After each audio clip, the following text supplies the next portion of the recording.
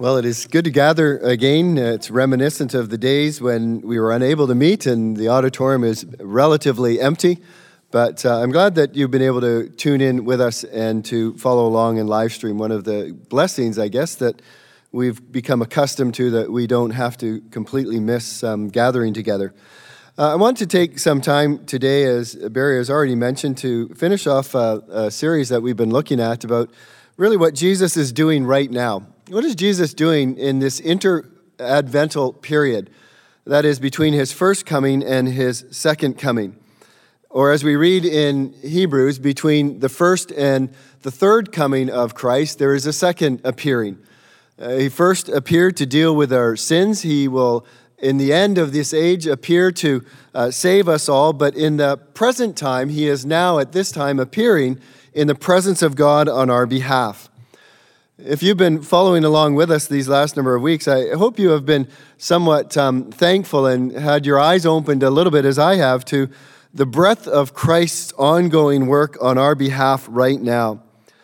I sometimes wonder if we've communicated exactly what it is that Scripture speaks about these kinds of things, what has been made possible to us and what Christ is doing for us now as a result of his incarnation and then his resurrection by the power of God, and finally his ascension into heaven to sit at the right hand of the Father.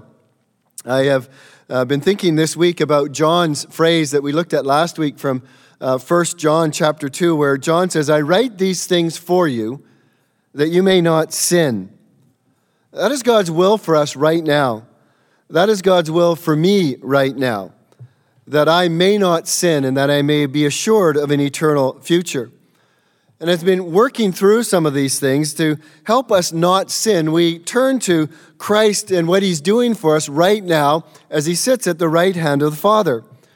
We've thought about how Christ is helping me right now not to sin, because when I face temptation, he is able to sympathize with me, and he knows what I need to make it through that particular situation.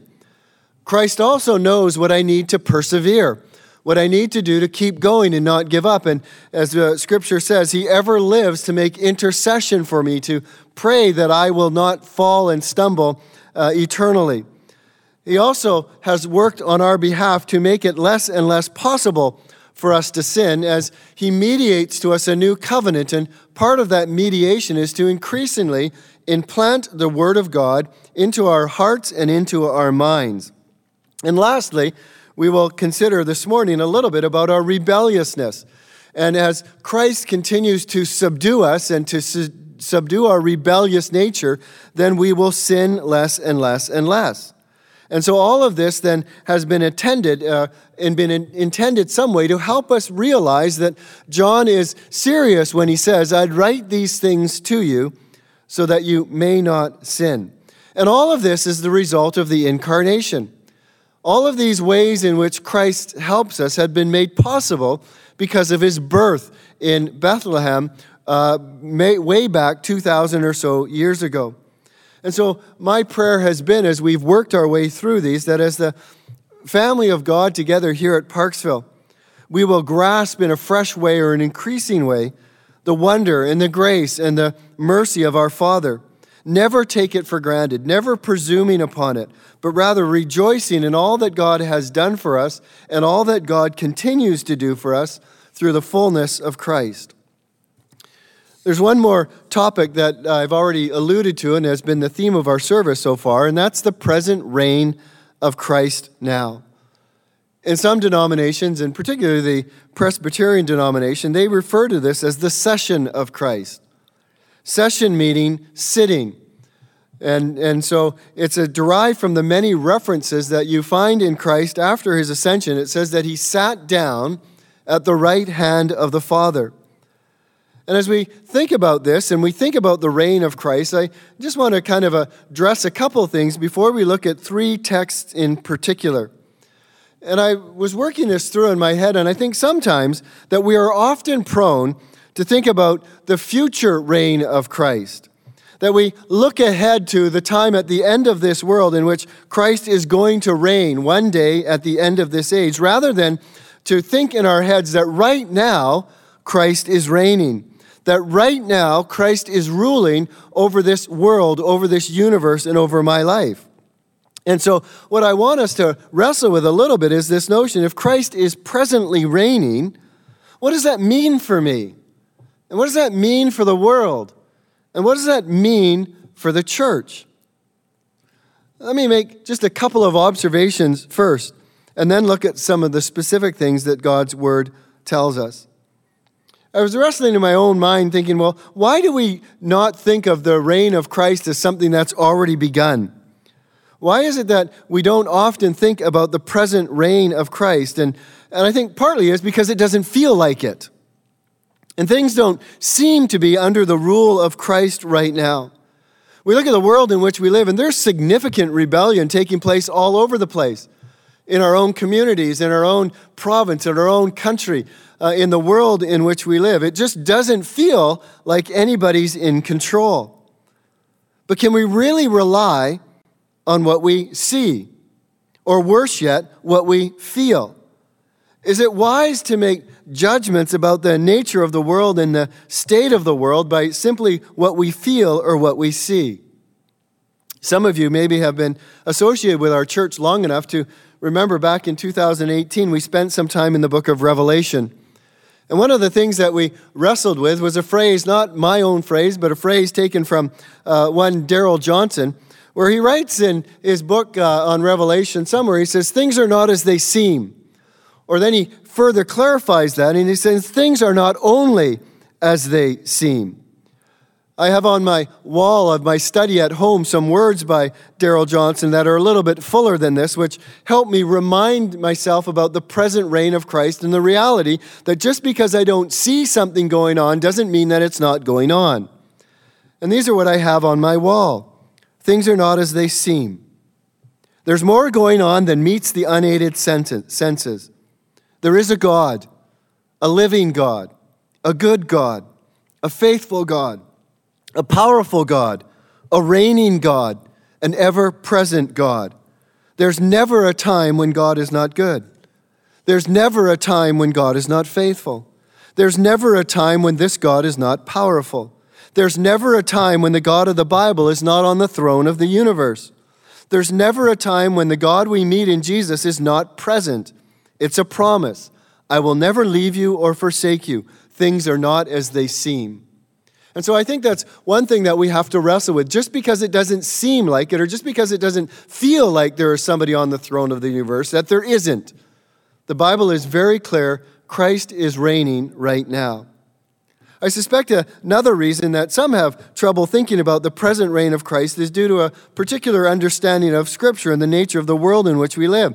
Because some of us think more precisely in terms of the fact that there's a future reign of Christ that will happen when the millennium starts at the end of this age. In fact, many understand, or some understand, the book of Revelation as referring to the very end of this age, which will usher in a millennium in which Christ will reign. I know many people think that way and view it that way. That's not how I necessarily understand it. I understand the book of Revelation, actually, of one of the most extraordinary descriptions and reminders of the present reign of Christ. That right now, if you read through the book of Revelation, it is a book that I believe describes the age in which we live now, these last days, which are characterized by the first coming of Christ and the second coming of Christ. And so the book of Revelation describes for us the reign of Christ presently in this world and how he will bring everything in this world finally under his full authority and hand it over to the Father. We think too about the book of Acts. Sometimes we look at the book of Acts and think of it only as a book of history. It's a book that we think tells us about the history of the church when it first began. That is true, but it's also, though, a description of how Christ now is presently reigning over the church, guiding it, guarding it, protecting it, leading it. We get an example of this when we think about the life of Saul and how Christ spoke to Saul and converted him and then sent him on his way to help the church. And so it's a reign that we find described in the book of Revelation and in the book of Acts, that Christ is presently now reigning. So we've got three texts that I want us to look through, significant texts. And the first one, if you have your Bibles with you, beside you, you can take them and turn in them. The first one is found in the book of 1 Corinthians. 1 Corinthians chapter 15, verses 22 to 28. And these verses describe for us the present reign of Christ. This is what Paul writes to the church in Corinth. He says, "For as in Adam all die, so also in Christ shall all be made alive, but each in his own order. Christ the firstfruits, then at his coming those who belong to Christ.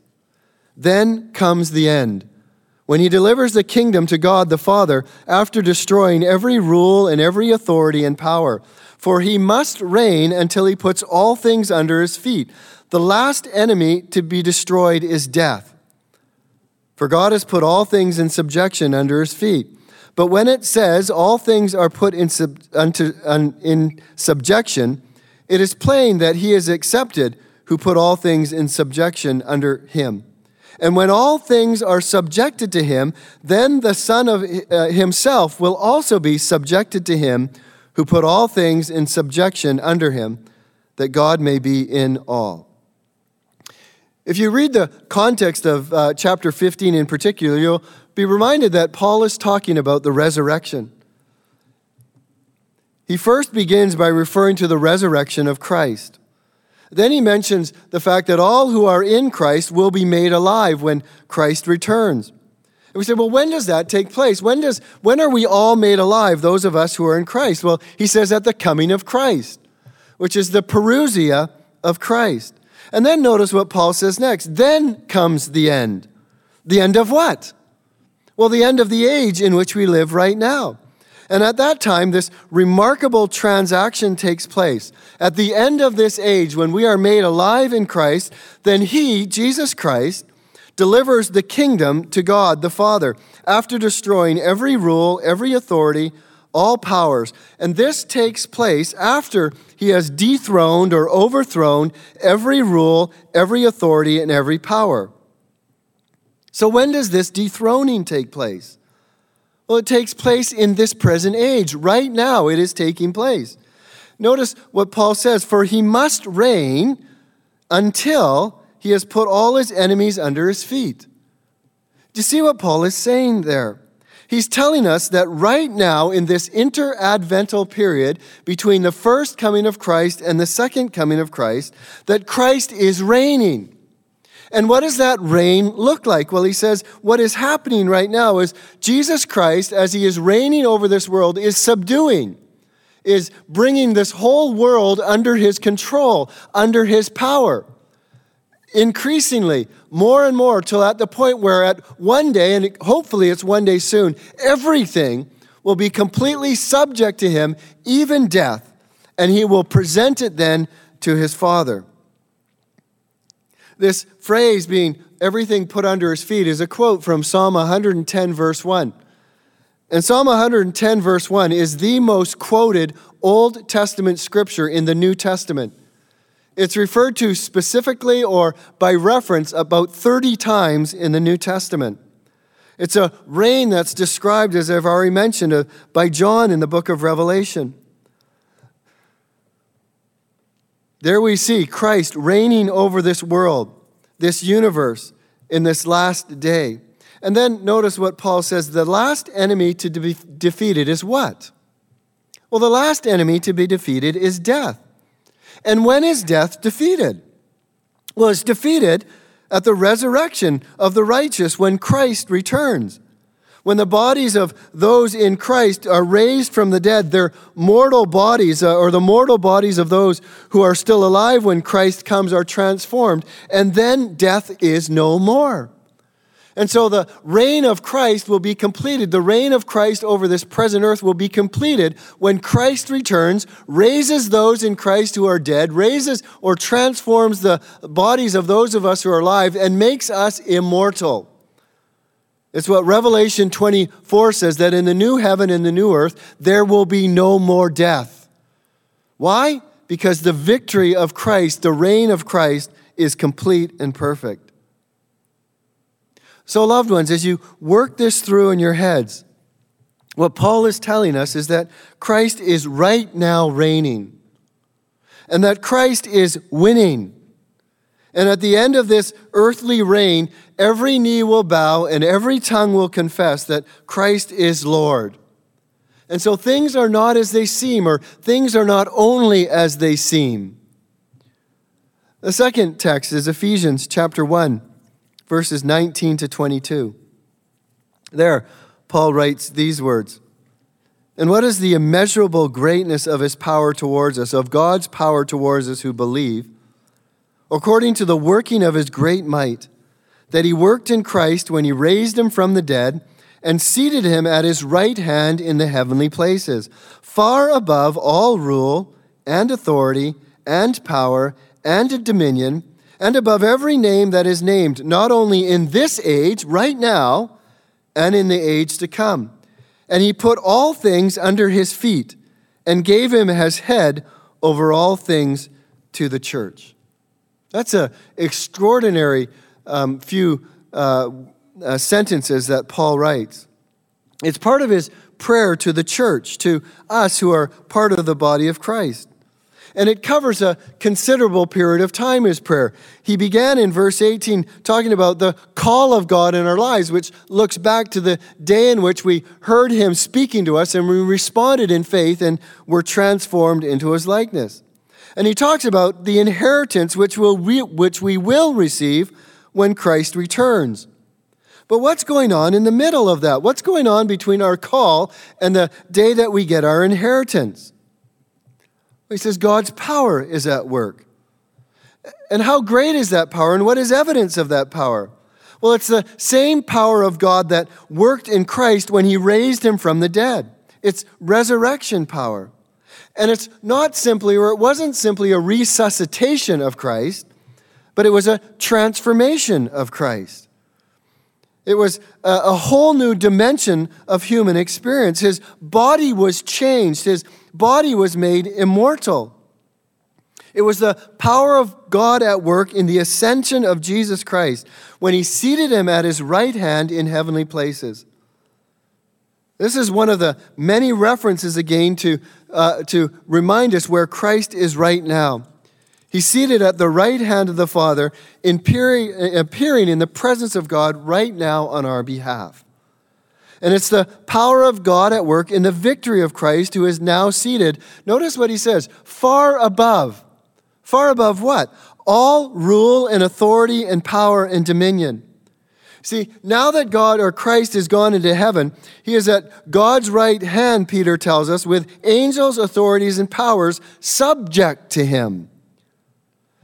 Take careful note of that. Just remind yourself of that. Stick that in your head and put it there for quick reference. What it's telling us is right now, Christ is enthroned above every power, even the invisible powers over all evil. These are the spiritual powers in heavenly places that Paul talks about in Ephesians 6:12. Here's another reference in this text to Psalm 110, verse 1, where he makes his enemies his footstool. It's evidence of his reign over evil. And it's we who have been rescued from the domain of evil and transferred into the wonderful kingdom of light. Colossians says this, he has delivered us from the domain of darkness and transferred us to the kingdom of his beloved Son. So right now, Christ is conquering evil. He is reigning over evil. And the evidence of that is that many of us have been transferred from that kingdom of darkness into the kingdom of Christ, which is evidence of his reign. And Paul says, he is far above every name that is named, not only in this name, in the age to come. So pick a name. Pick any name from history, any name you want. Paul says Christ is enthroned above that person. Pick another name. Pick another name, any name that you want from all of history. And again, Paul tells us that Christ is enthroned above that person. Christ rules every person. Christ directs every person. Christ can change the mind of anyone he wants. Christ can direct the steps, and he does direct the steps of everyone. Christ thwarts the plans of men and women that are against him. We make plans, or kings make plans in their heart, but God, Christ, manipulates the plans in their hearts like we can manipulate channels of water. And he says he put all things under his feet and gave him as head over all things to the church. Or we might say for the church, or for the benefit of the church. I don't know if you caught that. But the reign of Christ, the present reign of Christ over this world right now, is a specific purpose. And that purpose is for the church, for the benefit of the church.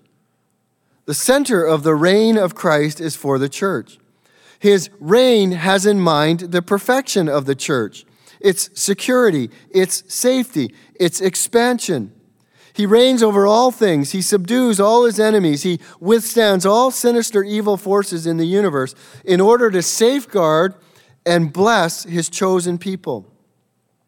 As one put it, the headquarters of his kingdom is the church. And the spread of that kingdom is through the church.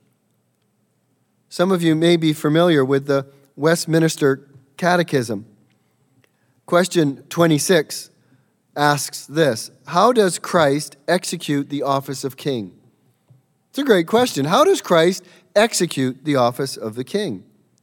The answer is given this way: Christ executes the office of a king in subduing us to himself, in ruling and defending us, and in restraining and conquering all his and our enemies. The center of Christ's reign is for his church. Some of you are really familiar with Matthew chapter 28, 18 to 20, the Great Commission. And there, once again, we have described the reign of Christ and the power of Christ, where Jesus talks to his disciples and he said to them, "All authority in heaven and on earth has been given to me." That's pretty astounding. There's not one single person, not one single power, not one single authority that is outside or above Christ. He is above all of those things. And then notice what he says. He says, "Go therefore and make disciples of all nations, baptizing them in the name of the Father and of the Son and of the Holy Spirit, teaching them to observe all that I have commanded you. And behold, I am with you always, even to the end of the age." All authority in heaven and on earth belongs to Christ. And you see the context of this, right? It's that Christ is for the gospel. Christ is for the church. Nothing can stop it. No man can thwart its advance. No visible or invisible menace can stay his power to save, the power of the gospel to transform. The gates of hell, it says, will not prevail against the church. Our God reigns, as Isaiah says. In the most practical of terms, Christ can and does move heaven and earth for the sake of the gospel. I think this is one of the greatest encouragements of Christian witness, the power of the gospel and of the reign of Christ. Our responsibility is simply to bring the gospel wherever Jesus reigns. And where does Jesus reign? He reigns over every nation, every country, every man, woman, every girl, every boy in this world. There is not a place in this universe that Christ does not reign. One Dutch writer, some of you are familiar with, Abraham Kuyper, is often quoted with these words. He says, "There is not a square inch of the world that Christ does not claim with the words, 'That is mine.'" We get a glimpse of the reign of Christ on behalf of the church. I mentioned this earlier in the conversion of Saul. Saul was bent on rounding up those who followed the way or were following Christ. But if you read the account, we read how Jesus stopped him. And where did Jesus stop him from? Jesus stopped him from heaven. The reigning Jesus spoke to him from heaven and said, "Saul, Saul, why are you persecuting me?"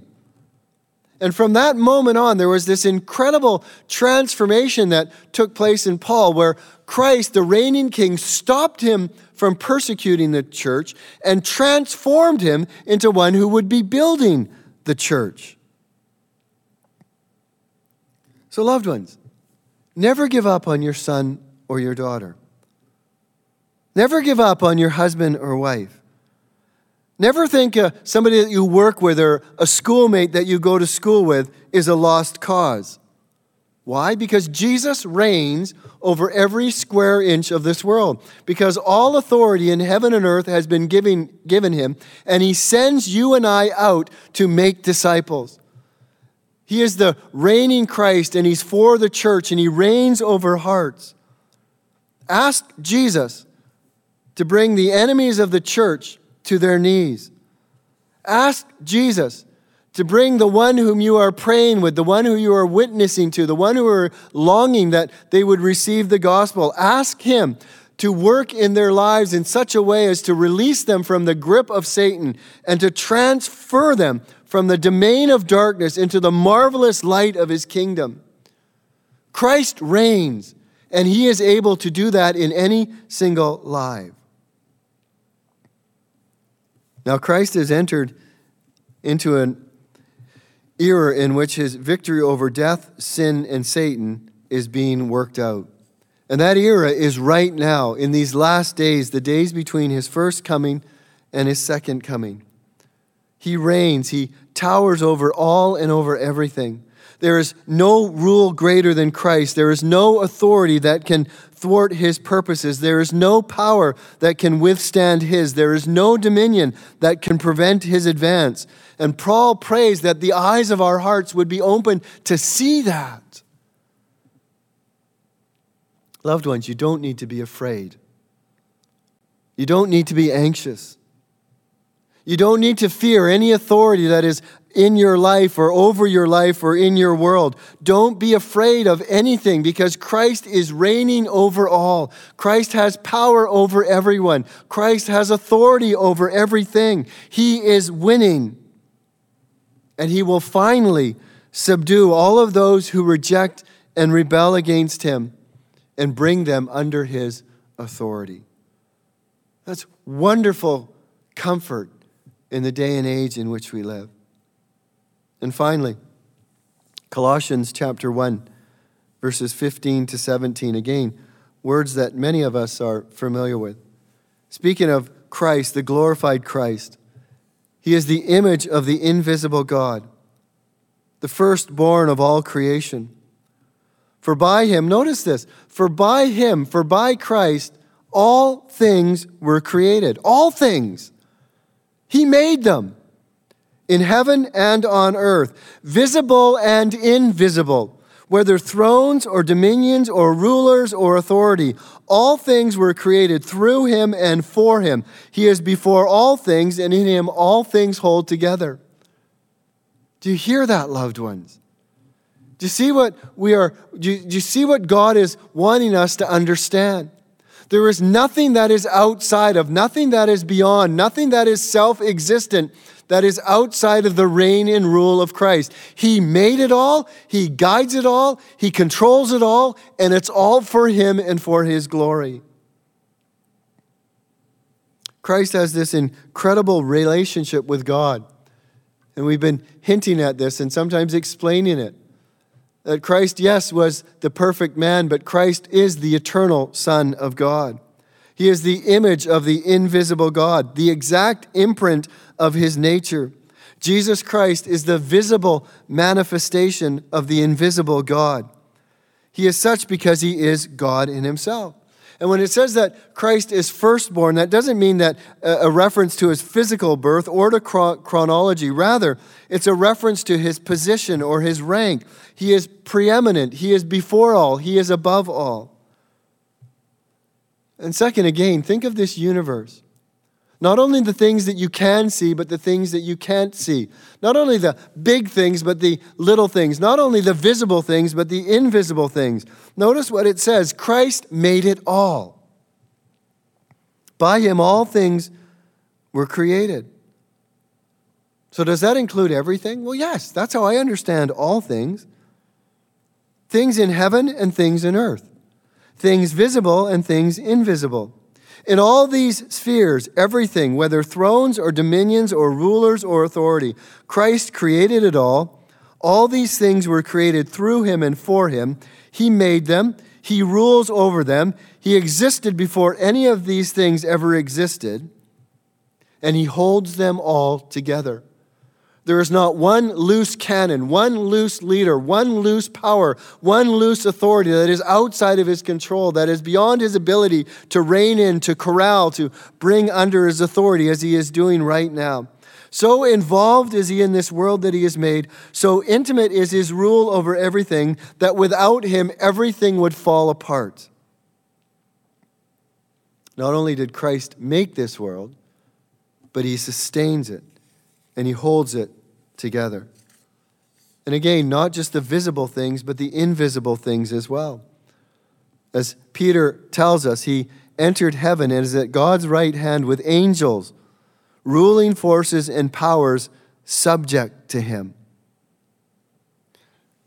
I hope you're beginning to hear it and maybe wrap your heads around it and say, okay, I will start to wrestle with this and I will start to work this through. There is nothing, loved ones, nothing and no one that is outside of the present reign of our glorious Christ. Every year I read Revelation chapter 12. Actually, at the end of every year, I read the book of Revelation. And Jesus gives us these incredible perspectives of his present reign in this world in which we live. And there's a way in which he kind of goes back over things. If you read Revelation chapter 1, verse 9 to 11, verse 19, you get one perspective of the reign of Christ from his ascension to his return. And then if you read Revelation 12, verse 1 to 20, verse 15, you get another perspective of the reign of Christ from his ascension to his return. And it's kind of like those pictures that they used to have where you would have a picture and then you'd peel over another plastic one, it would give you another layer, and you peel over another one, it would give you another layer, but all of the same picture. And that's what Revelation gives us, two perspectives of a single period of time, which gives us insight into the rule of Christ, the reign of Christ over this whole world.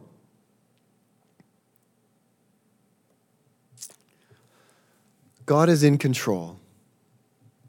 It's remarkable to read Revelation chapter 5 and hear the cry of the ones in heaven saying, who is worthy to open the scroll? In other words, who is worthy to unfold the plan of God? Who is worthy to make that known? Who is worthy to carry that out? And all of a sudden, Christ steps up and he takes the scroll, and one by one, he breaks the seals on it. And one by one, he unfolds the purposes of God for this world.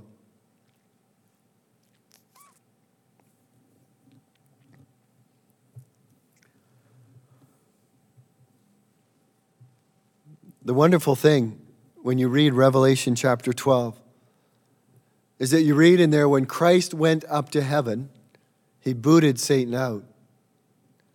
In fact, 6 times you will read the word thrown down regarding Satan.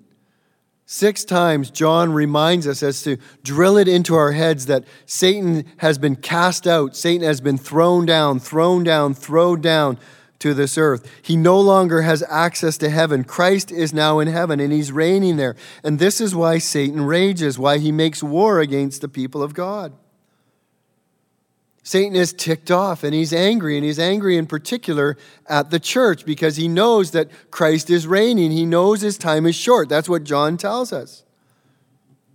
But he says the people of God need not be afraid. The people of God don't need to throw their hands up in the air and wonder what's going to happen. John tells us, he says, and they have conquered him. Have conquered who? Have conquered Satan. By the blood of the Lamb and by the word of their testimony.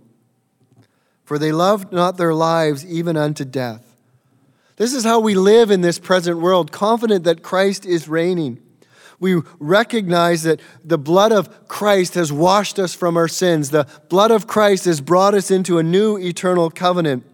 We recognize that we speak for Christ. We speak for God. We defend him. We go out and we proclaim his kingdom around us. We don't worry about our lives, whether our physical lives will exist for a long time or will be taken from us, because we know that Christ has conquered death. Therefore rejoice, O heavens. Therefore rejoice, O heavens, and you who dwell on the earth. But woe to you, O earth and sea, for the devil has come down to you in great wrath because he knows his time is short. Satan is constrained, but he's raging. When the woman escapes his wrath, it says that Satan went off to make war against the rest of her offspring, which is the church, and on those who keep the commandments of God and hold the testimony of Jesus. That's the people of God who are faithful subjects. And then for the next 7 or 8 chapters of Revelation, we see what this war looks like. But we also see the reign of Christ, reigning in power until the final day at the end of this age, when Satan and the beast and the false prophet are thrown into the lake of fire, and the dominion of Christ is evident to all. What does this mean in simple terms for us, loved ones? Well, it means everything, I think. We pride ourselves sometimes in living in a democracy. But as Christians, we should pride ourselves that we are actually part of the kingdom of God. That is where we are at home. That is where we take our marching orders from. That is who we are serving. And that it's the reign of Christ that matters to us. It's the reign of Christ not only in the world, but also in our hearts that matter to us. And we are about being faithful servants that spread that reign and that kingdom around the world and in the lives of those in which we contact with. I was reading in this R.C. Sproul and how he writes about this, and I end with this illustration from him. It helped me. He says, Sproul writes, I love the legend of Robin Hood. In one version of the story, King Richard the Lionhearted leaves England to fight in the Crusades, leaving his brother Prince John in charge of the realm. John mismanages the kingdom for his own benefit, forcing Robin and others to become outlaws. Robin and his compatriots, known as his merry men, live in Sherwood Forest, evading John and his henchmen, the Sheriff of Nottingham. The merry men are known for their joy, but they are known especially for their loyalty. They want to protect the realm until the king comes home. Sproul writes his favorite part of the story happens near the end, when Richard returns to England in the guise of a monk. And at an inn, he hears talk of Robin Hood and his opposition to Prince John. So he purposely travels through Sherwood Forest. Suddenly, Robin and his men waylay Richard and his fellow travelers and try to relieve the king of his purse. The king asks Robin, why are you doing this? Robin replies, because of my allegiance to the king. Then Richard pulls off the monk's garments and displays the lion and the cross on his chest. Robin recognizes him and falls on his knees, saying, my liege. In the end, Richard knights Robin because of his faithfulness during the absence of the king. And Sproul concludes with this. I love that story as a metaphor for the church. Our king is seated at the right hand of God. He expects us, his people, to remain loyal to him while the world goes for Prince John. And in time, he will return and put all things right. What a great way to end this year, reflecting on the fact that this world is not unruled. It might be unruly, but it's not unruled. Christ is on the throne, and he is bringing all things under subjection. And in a short time, every knee will bow, and every tongue will confess that Jesus Christ is Lord. Father, we thank you for your word and the way that it helps us understand what Christ is doing for us right now. There's so many ways in which Christ is involved in our world, Father.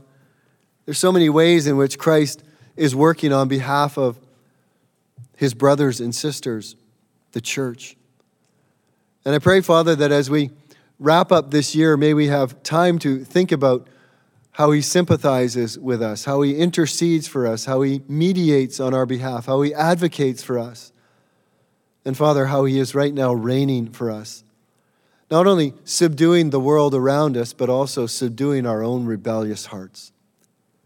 And Father, might we be those who are in the absence of our King physically as he is in heaven, continue to be loyal to him until that day when he returns and there is a mighty shout and triumph from all of his subjects. Come, Lord Jesus, quickly we pray. In Jesus' name, amen.